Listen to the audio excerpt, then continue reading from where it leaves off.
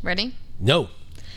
Hello, everyone, and welcome back to the... You sound so professional. Oh, my gosh. Stop. Dad, you're embarrassing me. I don't think so. Our job is to help you win. The destination is I will be a disciple who can make disciples. We got to watch people see themselves as world changers. Welcome back to the Disciples Made podcast. My name is Hannah Phipps. What's your name? I'm Brian, Dad, a.k.a. Dad. Dad, yes, I will reference you as Dad and Brian. I'm sorry, it's going to be weird, guys, but it'll be fun. And we are here with bonus episode 2. Not regular. Not regular. Bonus episode 2. Really excited to jump in to this with you guys today. We are going to be talking about how did Disciples Made start to expand in Westside Family Church, in your church. So let's just jump right into this. Brian, Dad, how did the first group become more groups? Walk us through that. You got it. I was the small groups discipleship grow pastor there at Westside Family Church for 9 years. Phenomenal experience. And if you heard bonus episode 1, you know that I was leading a men's group that I committed to break into 5 groups. I recruited 5 of those guys in that group to be leaders of their own groups. They invited their own co-leader to go with them, and then I committed to disciple them for a year. And the thing I put together to disciple them for the year, I called Disciples Made. We ended up changing that to Leaders Made because I had to add a Followers Made, which was like the prequel to Leaders Made because it was too much. So anyway, a lot of that backstory on how all that started. But here's what happened. We started doing that first group that I called Disciples Made, 12 months long.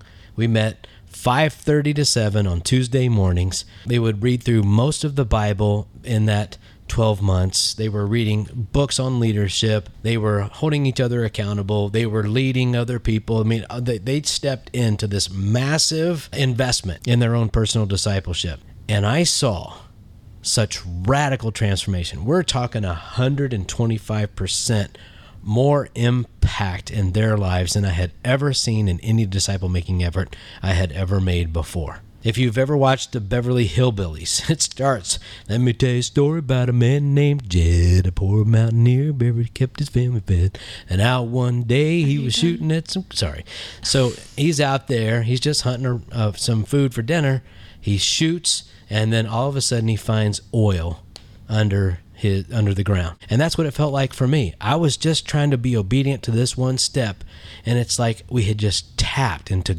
disciple-making gold.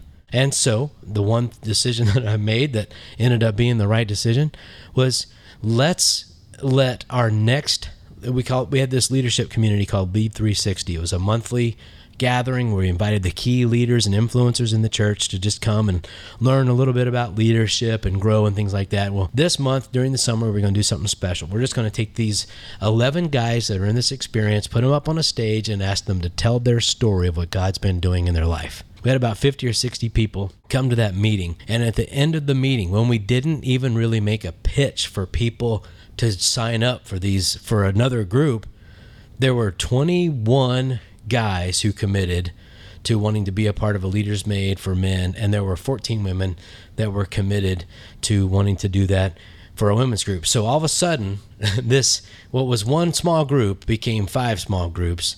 And the leaders and co-leaders of those 5 small groups inspired the development of 2 more Disciples Made groups. And then out of those, the stories of those people that were going through that, without putting them on a stage, just how they talked to their friends, it was their stories that made their friends want to be a part of it. So we went from 1 Disciples Made group to 3 Disciples Made groups, from 3 to 5, and from 5 on out. It was like a hockey stick. It was a slow start of growth in the beginning, and then it just exponentially went on out, which makes sense. That's just the way Jesus kind of sets things up. He talks about how a little bit of yeast eventually works its way through the dough. You don't need a lot of yeast. Just put a little bit of yeast in there, and it'll work its way through the dough. That's the way the kingdom of God is, and that's the way it grew within our church. So we know that you can structure for growth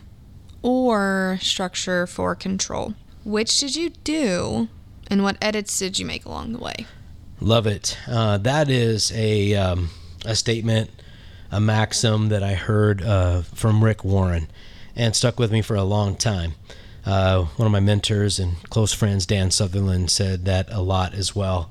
And I knew that I didn't want to structure for control. That's what I was trained to do in seminary, and that's what was my default mode, and I realized the limitations that it had. So I wanted to structure for growth. And so I went like no structure at all.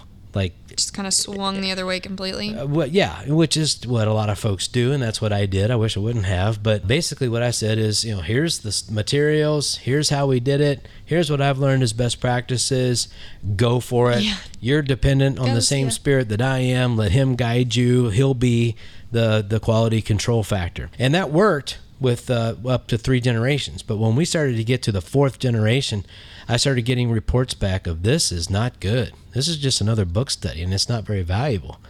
So I started asking, like, what's going on? Well, we're not doing triads. We're not doing H2O. We're not doing all these big components. And it's basically just become a counseling session. And I was like, well, what in the world has happened? And people just weren't following the recipe. So what we realized was we have to provide a measure of structure. So my tension point was, how do I provide enough structure for this thing to really work and scale out without the structure becoming more constrictive than it is to growth? And the metaphor to me that worked the most is like systems in your own body. Like you've got a muscular system and you've got a skeletal system.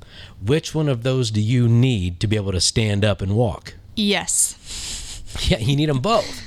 And you have just enough skeleton to support everything else in your body.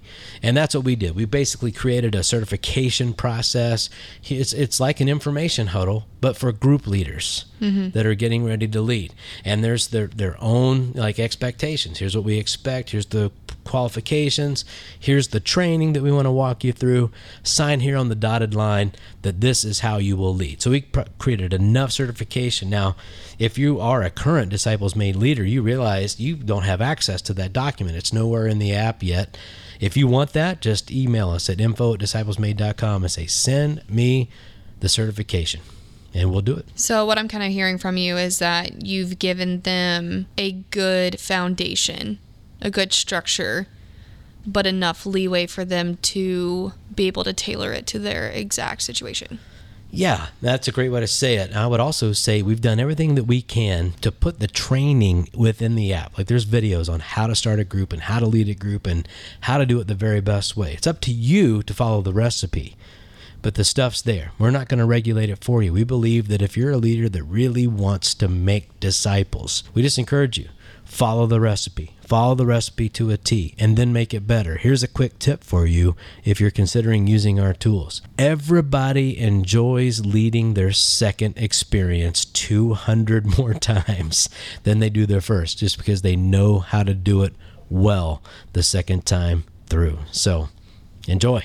All right, so quick overview of this episode. How did Disciples Made start to expand in your church? I think it truly goes back to multiplication.